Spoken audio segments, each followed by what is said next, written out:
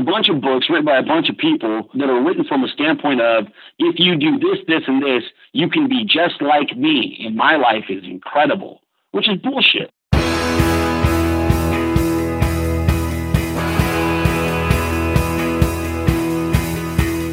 Welcome to The One You Feed. Throughout time, great thinkers have recognized the importance of the thoughts we have. Quotes like garbage in, garbage out, or you are what you think ring true. And yet, for many of us, our thoughts don't strengthen or empower us. We tend toward negativity, self-pity, jealousy, or fear. We see what we don't have instead of what we do. We think things that hold us back and dampen our spirit. But it's not just about thinking. Our actions matter. It takes conscious, consistent, and creative effort to make a life worth living. This podcast is about how other people keep themselves moving in the right direction, how they feed their good wolf.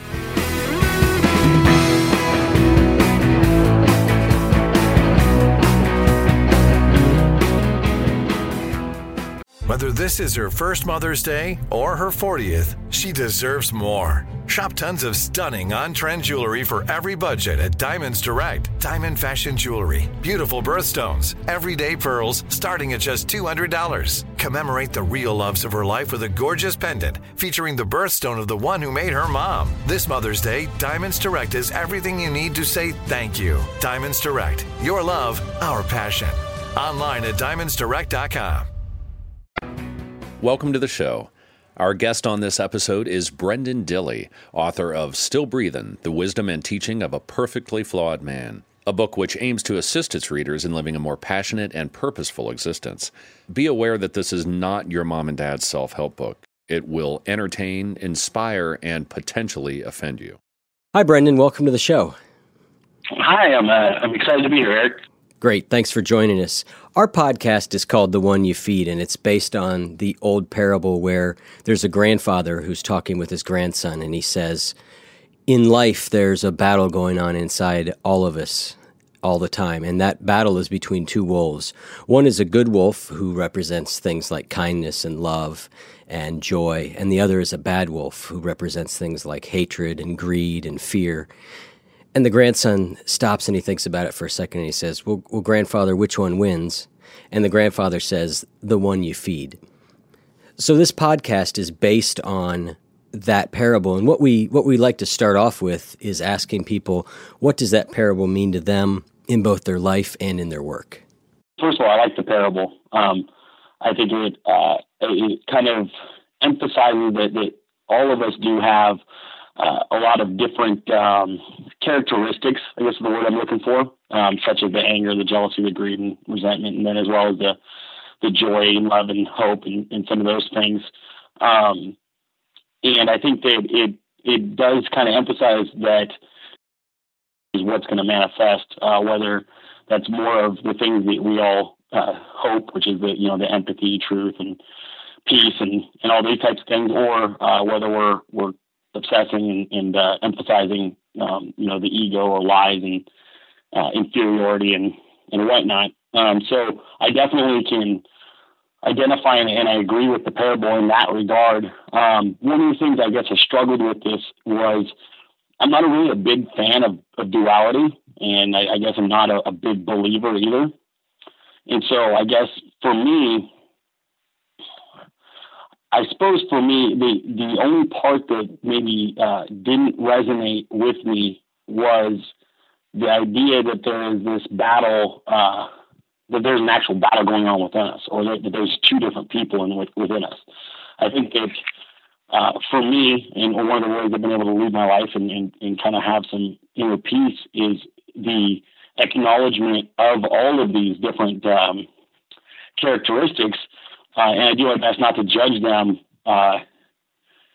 differently from one another. I don't know if that makes sense, but so for me, I guess the idea isn't that there's this battle, over one over the other, more or less the acknowledgement that all are within us, and we get to choose which of these characteristics we express on a day-to-day basis.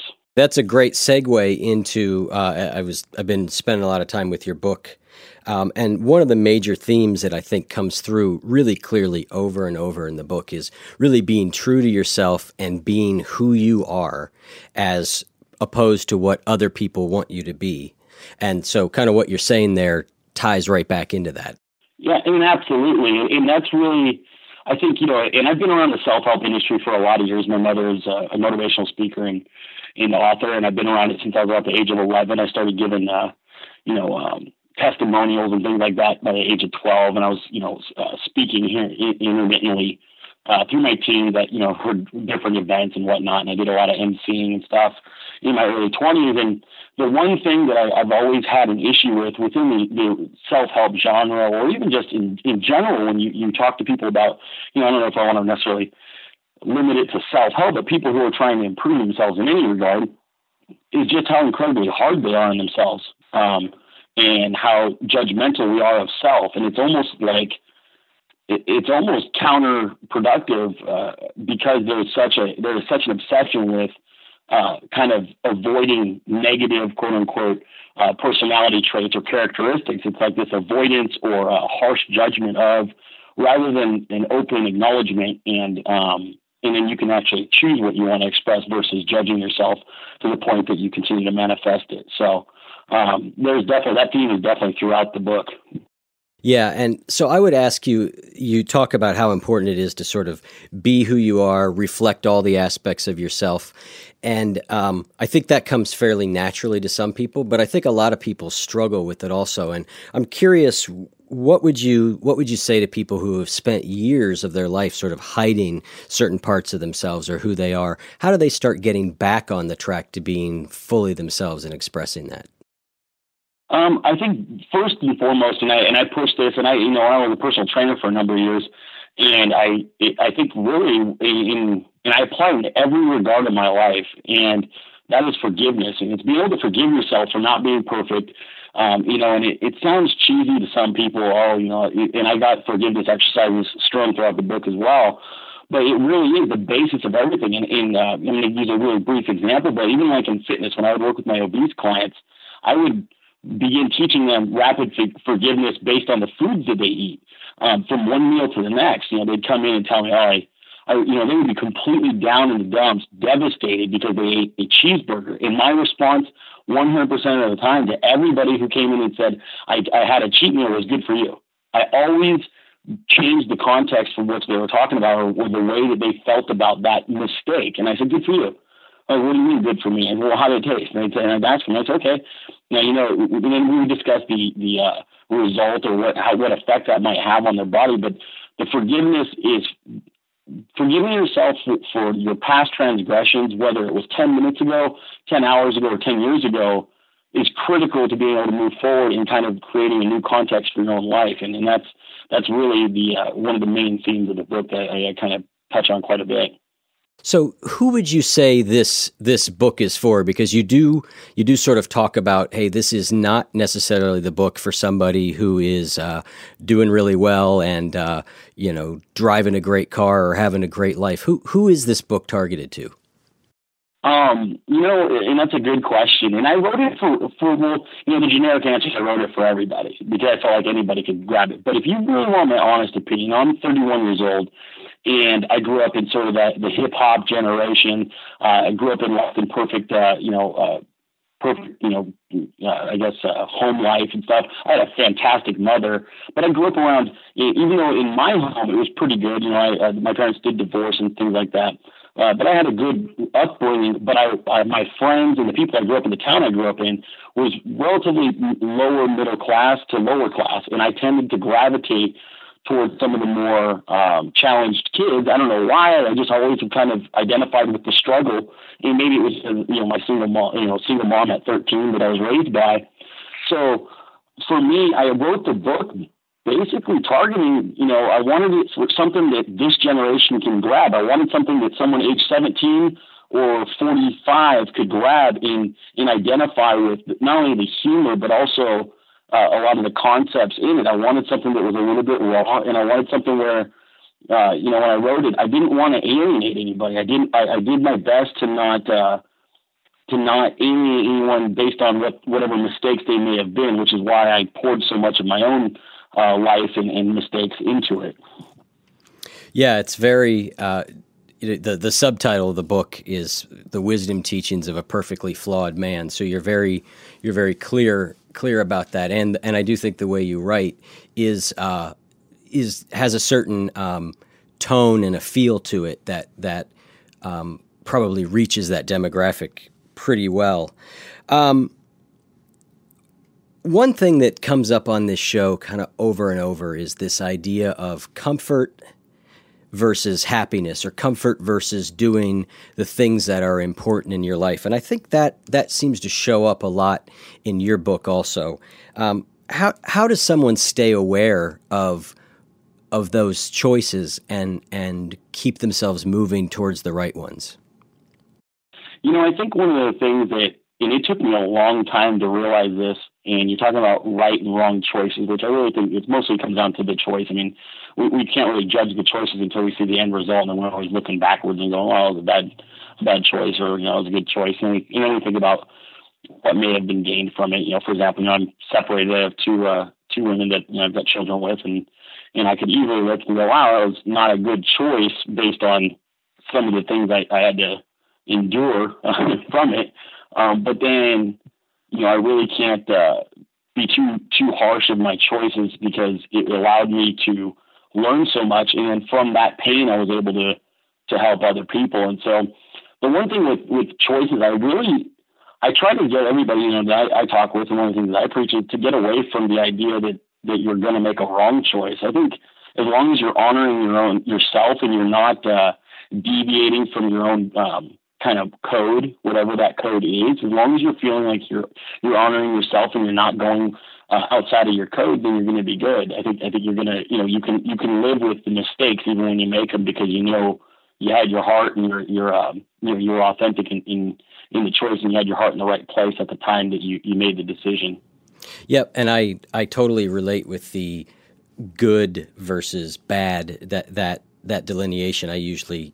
I've always preferred there are skillful actions or unskillful actions depending on what you're trying to do. One of the things you talk about, though, is to make sure that your daily actions are being true to your bigger goals and your deeper desires. And I think that's kind of where I'm leading with that, is what are the things people do to make sure that what they're doing that day, because it's easy to fall into comfort mode. It's easy to fall into, I'm just going to watch TV again tonight. How do people keep themselves sort of focused on, hey, there's a bigger goal I have, or there's more I want out of life than is right in front of me, and I'm going to have to work to get there? And it's really interesting you say that, because one of the things that, I talk about this with people, in my day-to-day life, and I talk about it in the book. Here's what I meant. I know exactly what quote you're referring to as far as make sure your daily action is consistent with what your dreams and goals are. It's not necessarily that I'm telling you to make sure you're taking action every day to reach your dreams. Obviously, if you're serious about your dreams, then that's what you're going to do. What I'm saying is, if your daily action doesn't match the dream or goal, what do you have to do? Do you need to adjust the dream or goal to be more realistic or consistent with who you are at that exact time in your life? Or do you need to adjust your daily action because you're being lazy? So it's more about really being honest with ourselves about what we're doing. And what I mean is, if you're going to sit on your butt every day and watch television, and you're not going to do anything, after work or whatever, and then you're going to go to work, and my point is, if you're going to do that, don't complain about it after the fact. Like, just at least get to a place where you can be honest with yourself. Like, oh, Brenden, why didn't you ever achieve XYZ goal? Well, I didn't achieve it because I made a conscious decision to not pursue it actively. Rather than, a lot of people will complain, and they kind of begin to resent their own lives, and they do all these things rather than if they had just stopped and got honest about it. And what normally ends up happening when you do get real honest about why you're not achieving your dreams or why you're not achieving your goals, one of two things happens. One, you realize, maybe I'm not the guy who's supposed to achieve that dream or goal. Or two, more, and hopefully this is the more likely of the two, is, wow, I've got to really think about what I'm doing so I can actually become this person that can achieve these types of dreams and goals. And so that's kind of what I mean when I use that quote in the book.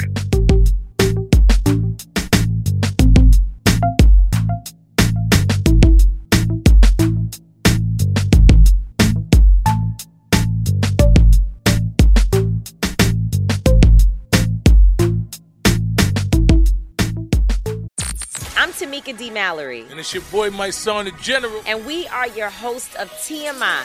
New year, new name, new energy, but same old us. Oh, yeah. And catch us every Wednesday on the Black Effect Network, breaking down social and civil rights issues, pop culture, and politics in hopes of pushing our culture forward to make the world a better place for generations to come.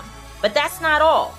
We will also have special guests to add their thoughts on the topics, as well as break down different political issues with local activists in their community. If you like to be informed and to expand your thoughts, listen to TMI on the Black Effect Podcast Network, iHeartRadio app, Apple Podcasts, or wherever you get your podcasts. That's right. I'm Elliot Connie, and this is Family Therapy. My best hopes, I guess, identify the life that I want and work towards it. I never seen a man take care of my mother the way she needed to be taken care of. I get the impression that you don't feel like you've done everything right as a father. Is that true? That's true, and I'm not offended by that. Thank you for going through those things, and thank you for overcoming them. Wow. Thank God for deliverance. Every time I have one of our sessions be positive. It just keeps me going. I feel like my focus is redirected in a different aspect of my life now. So, how'd we do today? We did good. The Black Effect presents Family Therapy. Listen now on the Black Effect Podcast Network, iHeartRadio app, Apple Podcasts, or wherever you get your podcasts. I'd like to maybe get into your story a little bit. There's a couple different parts of it that I think would be interesting for the listeners. One is you describe, I think it's a job you had, and you describe it's sort of the place where you hit absolute bottom for you and really learned a lot about humility. Can you tell us a little bit about that job, maybe some of what happened there and what that moment of, I think you described it as a bottom and teaching you humility was? Yeah. I get so many comments in the book in regards to that job. I worked as a waiter at a nudist resort, and I had worked in the food service industry only a couple times when I was younger, 18 and 19 years old. And at that time, it was almost, it was like whatever. I did busser work and some other things like that. But I was at this point when I got that job, I was 27 years old. I had just separated from my girlfriend at the time. We had two daughters. One was turning 4 in like a week or two, and then the other one was 18, a little over 18 months, 20 months old. So these were very small children. I was becoming a single dad. We had shared custody, but at that point, I actually had the girls Monday through Friday, and then my ex at the time had them on the weekend. So I really had to get creative with the jobs that I chose, and I chose. Well, not only that, the economy was absolutely horrendous, and I couldn't find work. I was living in Sacramento, and it was June of 2009, and there was no work. And I did find an ad for a nudist resort, but it didn't say that. It said it was a clothing optional resort, and it was a waiter position, so I knew it would be cash at the end of every day that I could buy groceries and do these types of things with. And to say it was humbling would be an understatement. I certainly am not judging people who choose to go to the resorts and be naked and whatnot. It's not really what humbled me. What humbled me was having people, and I was very fit. And at this point in my life, at that time, I had a very successful personal training business, and I myself was extremely fit. And, I felt like I had my life pretty well together aside from what had just occurred. And to have to stand and be berated by not only, the customers, managers who were all, it was hard. It was just such a humbling experience. And, I'm a bit of a, I don't want to say a hothead. I've mellowed out a lot, but I'm certainly a fighter. And it was the first time in my life I couldn't fight. I had to take it because there were no other jobs available. I had no other options financially. And so things I normally would have stuck up for myself on, I had no choice but to bite my tongue, kind of quiet myself and just really take it. And so some of the things that happened there, I have a bunch of funny stories in the book. I don't necessarily know that they're appropriate for the podcast, but, they're appropriate. Okay, yeah, because I have no idea. I'm like, man, if you read that chapter, it gets, I mean, things like, I had a woman slap a $20 bill down on the counter. She was a fairly heavy set woman, and it must have been about 105 that day. And I had gave her the best service I possibly could, and she was a pretty nice woman. But at the end of her meal, typically the people there would charge it to their room because they didn't carry cash or change for obvious reasons. Well, this woman did carry cash, and it was under her massive gargantuan boob. It was the nastiest thing I've ever seen in my life. And she slapped it down on the counter and said, keep the change. Me and my coworker looked at each other like, dude, that's a $3 tip. It's so not worth it.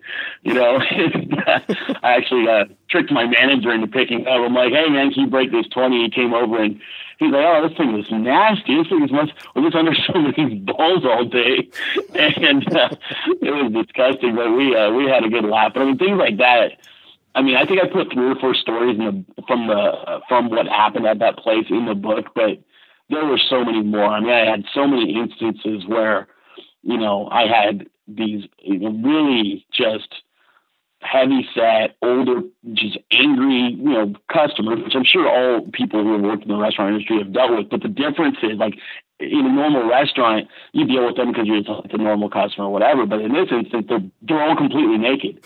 So it's like, it almost takes the level of embarrassment to another level for you if you're the waiter, because they're like yelling at you or they're berating you, and you're just looking at them like, I'm getting yelled at by this naked 50-year-old man, and it was a real mind jump. But you know what? I feel so like blessed for having even been able to land that job, and for them to have even given me an opportunity with no waiting experience, because it literally allowed me to survive for 5 months.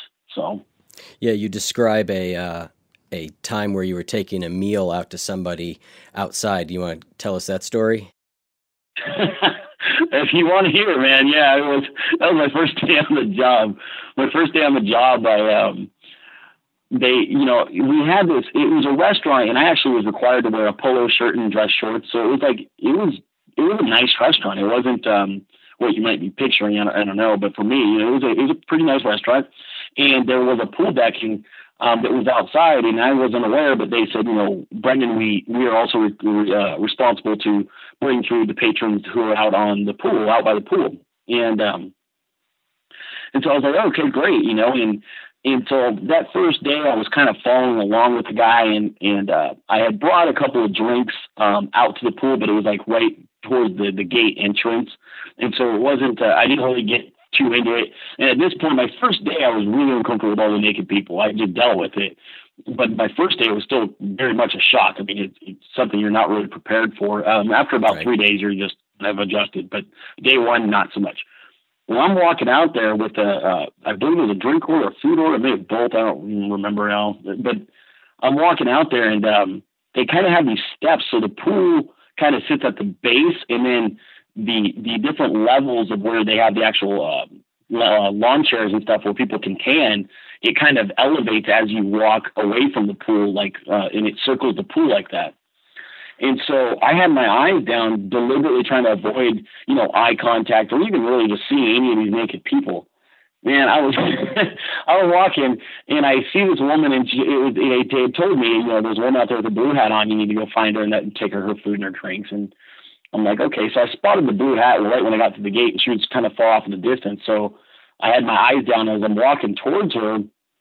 I glance up and I see the blue hat again, and I'm like, not too far away. And I'm stepping up on these steps, and as they rise, I the first thing I saw was her feet. And so I'm like, okay, I think this is her. And she was laying face down on a lawn chair.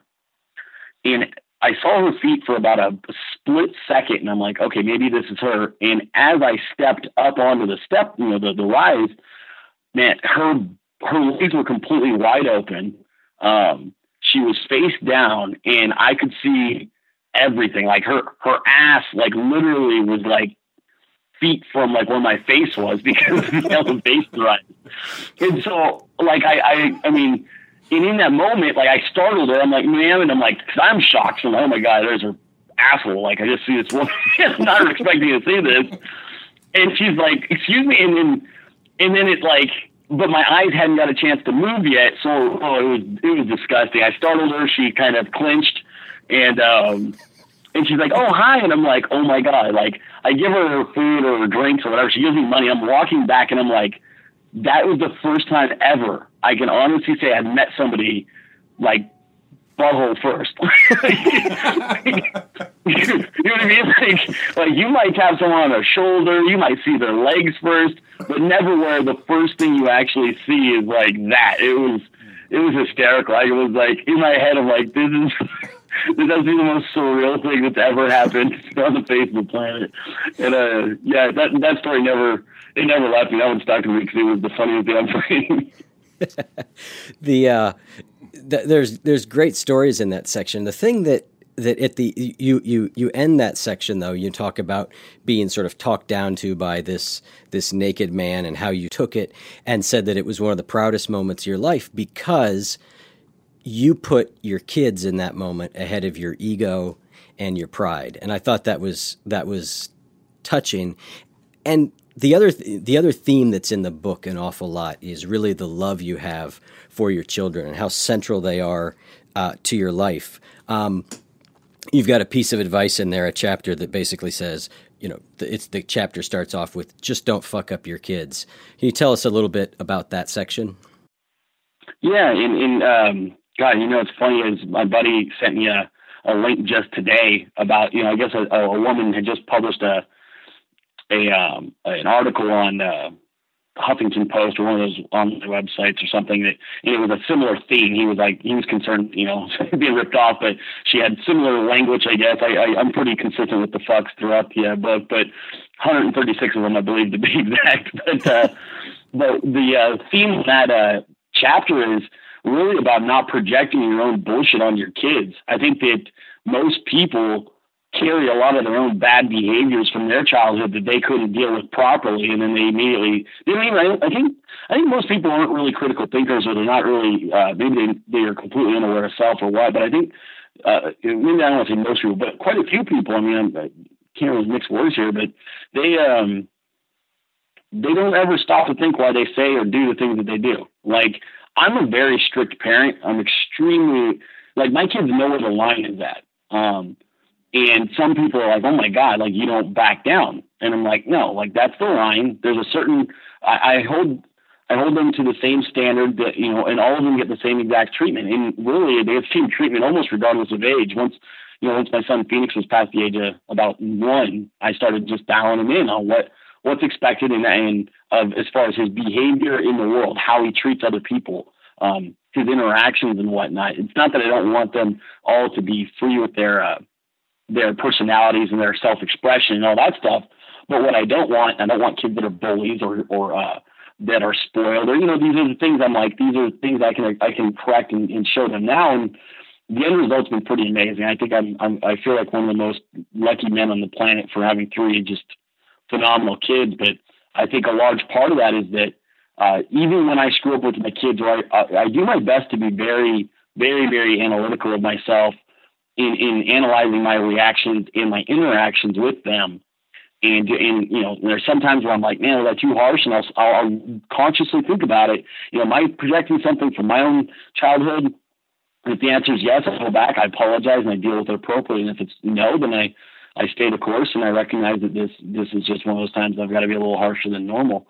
But nonetheless, I do my best not to bring any of my junk towards them. I just enjoy watching them be themselves and watching the way that they kind of express themselves and the different creative things that they do and their sense of humor and whatnot. Yeah, that not projecting your own stuff onto your kids is really challenging, even when you're conscious of it. I have a son and a stepson, 15-year-old boys, and so it is, I wrestle with that. I do think that piece of apologizing to your kids and going back and saying you're wrong is such a powerful piece of modeling for them to say, yeah, we all get it wrong, and it's important to acknowledge it and deal with it.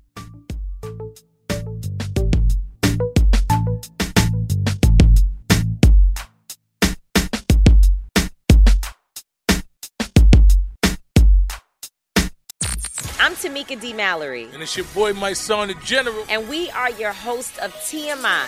New year, new name, new energy, but same old us. Oh, yeah. And catch us every Wednesday on the Black Effect Network, breaking down social and civil rights issues, pop culture, and politics in hopes of pushing our culture forward to make the world a better place for generations to come. But that's not all. We will also have special guests to add their thoughts on the topics, as well as break down different political issues with local activists in their community. If you like to be informed and to expand your thoughts, listen to TMI on the Black Effect Podcast Network, iHeartRadio app, Apple Podcasts, or wherever you get your podcasts. That's right. Another thing in the book that I really liked is, I think we all know that the negative energy of people around us sometimes can really be challenging in keeping ourselves positive and moving in the right direction. And you've got a technique in the book you call recycling energy. Do you want to tell me a little bit more about that? Yeah, I think this is something I'd love to sit here and tell you I wrote it down and I perfected this thought process. Most of what I learned in the book, and this is the part that really people get really kind of like, wow.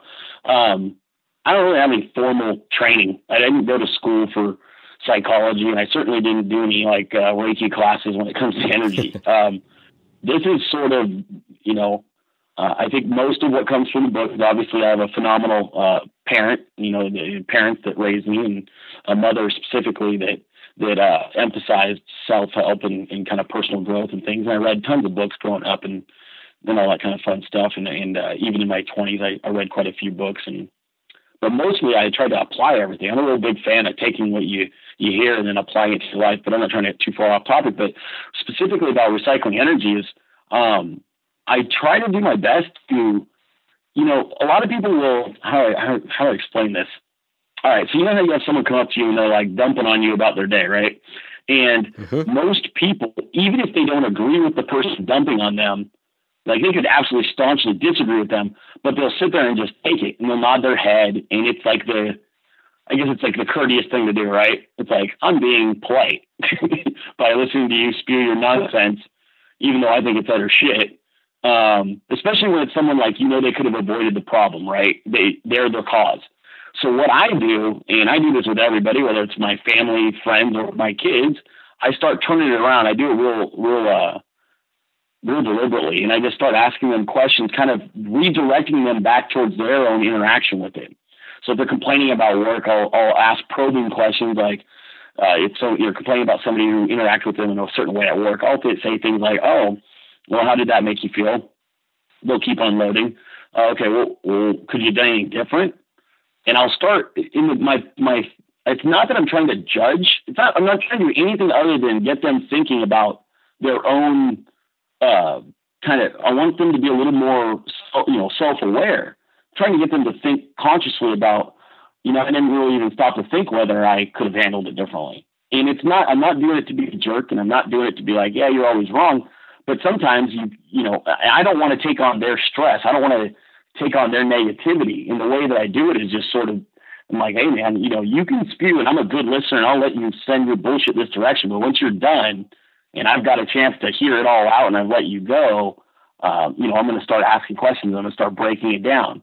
And that's kind of, that's one of the things I think that I've been blessed with in my life. I'm pretty good at finding, what their strengths are, what their weaknesses are. It's one of the reasons I do what I do now for a living, not just with the book, but in my, corporate world. And I think that's sort of how I also protect myself from their negativity. And I am not perfect, by the way. I got sucked into some nonsense today with an employee coworker situation. And it had me heated for about 30 minutes and then I had to stop and I'm like, damn, dude, am I really mad or is this about someone else's bullshit? I stopped and I thought about it and I was sitting at the desk and I'm like, man, this is not me. And then I, kind of thought about the interaction and I realized, this isn't my deal. This person's clearly venting off her stuff. And I got to recognize that. And once I recognized that, it made it incredibly easy to just let it go, like literally in the moment, let it go and move on and continue being productive.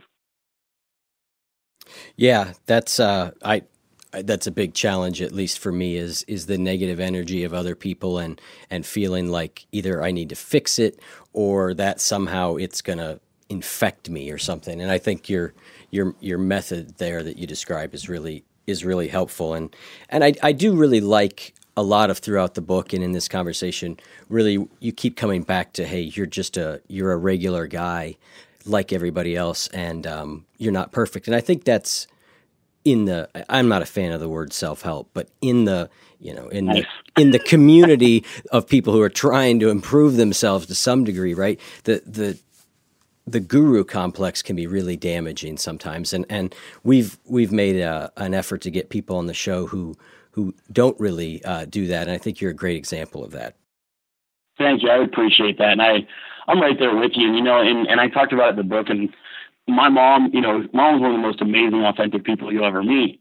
But even she painted herself into a corner with her material. And, I think it's been enough years now. She's starting to expand again and kind of allowing herself to be more creative. But for a decade, she got to a point where she couldn't be herself entirely because she was a young person and she followed the same paths, I think, that a lot of people who are involved in this particular, motivation or whatever the hell we're calling it these days. My mom, God bless her, doesn't have a lot of skeletons and was able to just she was always authentic, but she didn't feel like she could allow her personality to fully show. And so when I was actually putting the book together, my mom just kept telling me, Brenden, stay authentic, make your playing field as big as it possibly can. And I think that's true for anybody, in any part of life. I think when you really show how big your personality can be and you really show the different parts of yourself, you get to a place where your authenticity and your sincerity allow you a bigger playing field to play on. And what I mean by that is I can write about anything. And I don't mean that like I'm the man and I got talent to do it. I mean, there's nothing I'm going to write in the second book that's going to offend you more than what I wrote in the first book. So I've already set the expectations. Like, if you catch me coming out of a strip club on Saturday night, no one's taking pictures of me and going, oh my God, Brenden Dilley likes naked women. Like, yeah, no shit, it's in the book.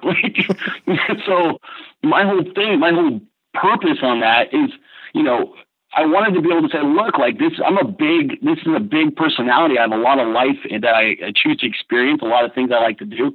I'm certainly not condoning like bad behavior, go out and do, and tell everybody about it. But that being said, if you're participating in those behaviors, don't be full of shit.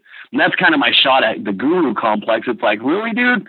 And I took a shot at one guy, and I think I ended up taking out of the book, or maybe I left it in. I can't even remember at this point, but I'm like, you're telling me that this particular guy doesn't get pissed off in traffic until, give somebody the bird? It's like, really? Like, I don't buy it. I don't even think that's the purpose of life, is to get to a point where you're like, oh, I just got cut off, and I'm just going to internalize that shit and be angry about it because I'm afraid to express myself. You know what I mean? So that's kind of what I was going for, and I'm glad that came across to you.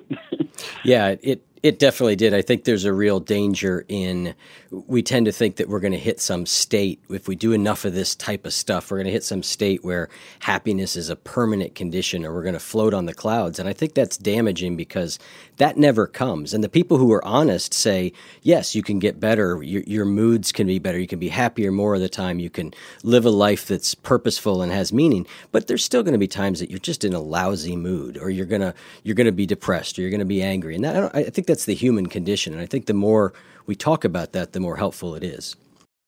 Man, I 100% agree with you. I'm like right there with you. And I think that to me, and maybe, maybe you'll agree because it's pretty much exactly what you're just saying, but the idea of self-help, the way it's currently constructed, or motivation, or whatever the hell we're going to call it, the idea right now, it's set up almost the way that, you remember how all the Cosmo magazines and 17 magazine and shit came under fire years ago because it was like, you're setting up these unrealistic expectations for women of what beautiful is, right? And it was like, you had these kids with eating disorders and shit because they're like looking at the covers of these magazines going, oh my God, I can't be that, so I'm going to starve myself and I'm not good enough, blah, blah, blah.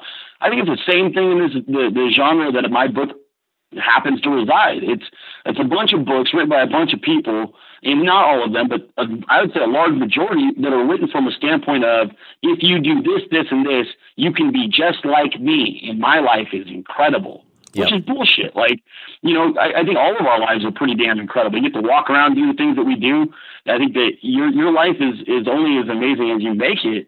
But there's big money to be made in kind of preying on people's insecurities. And I think, unfortunately, that's what happened. That's what's happened every day. And so with my book, all I wanted to come across like, man, I'm your friend. And that's the God honest truth. This is the conversation you're going to have over a beer, a happy hour. This is the conversation you're going to have with your best girlfriend, hanging out, eating ice cream and watching a movie on a Saturday night. Like, the last thing I would ever want anyone to accuse me of is being full of shit. I might be wrong, and I'm okay with that. I can live with wrong, but being full of shit is something I just couldn't stomach. Yeah, I think there's a lot of authenticity there. So I think we're kind of nearing the end of the interview here. Do you have any last things you want to leave us with to kind of close up? The one thing I do, the first thing I want to just say real briefly is just thank you to anybody and everybody who's read the book. It is beyond humbling and surreal, the response it's gotten so far. It's been incredible. The feedback, the comments and the rankings and stuff like this on Amazon, the ratings and all that fun stuff.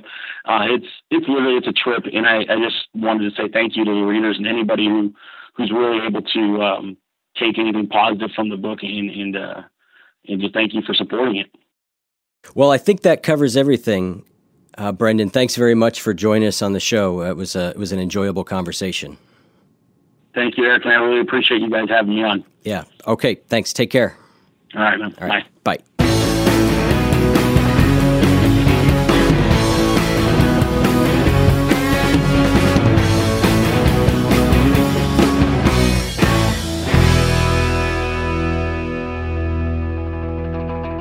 You can learn more about Brenden Dilley and this podcast at oneyoufeed.net/Brenden Dilley.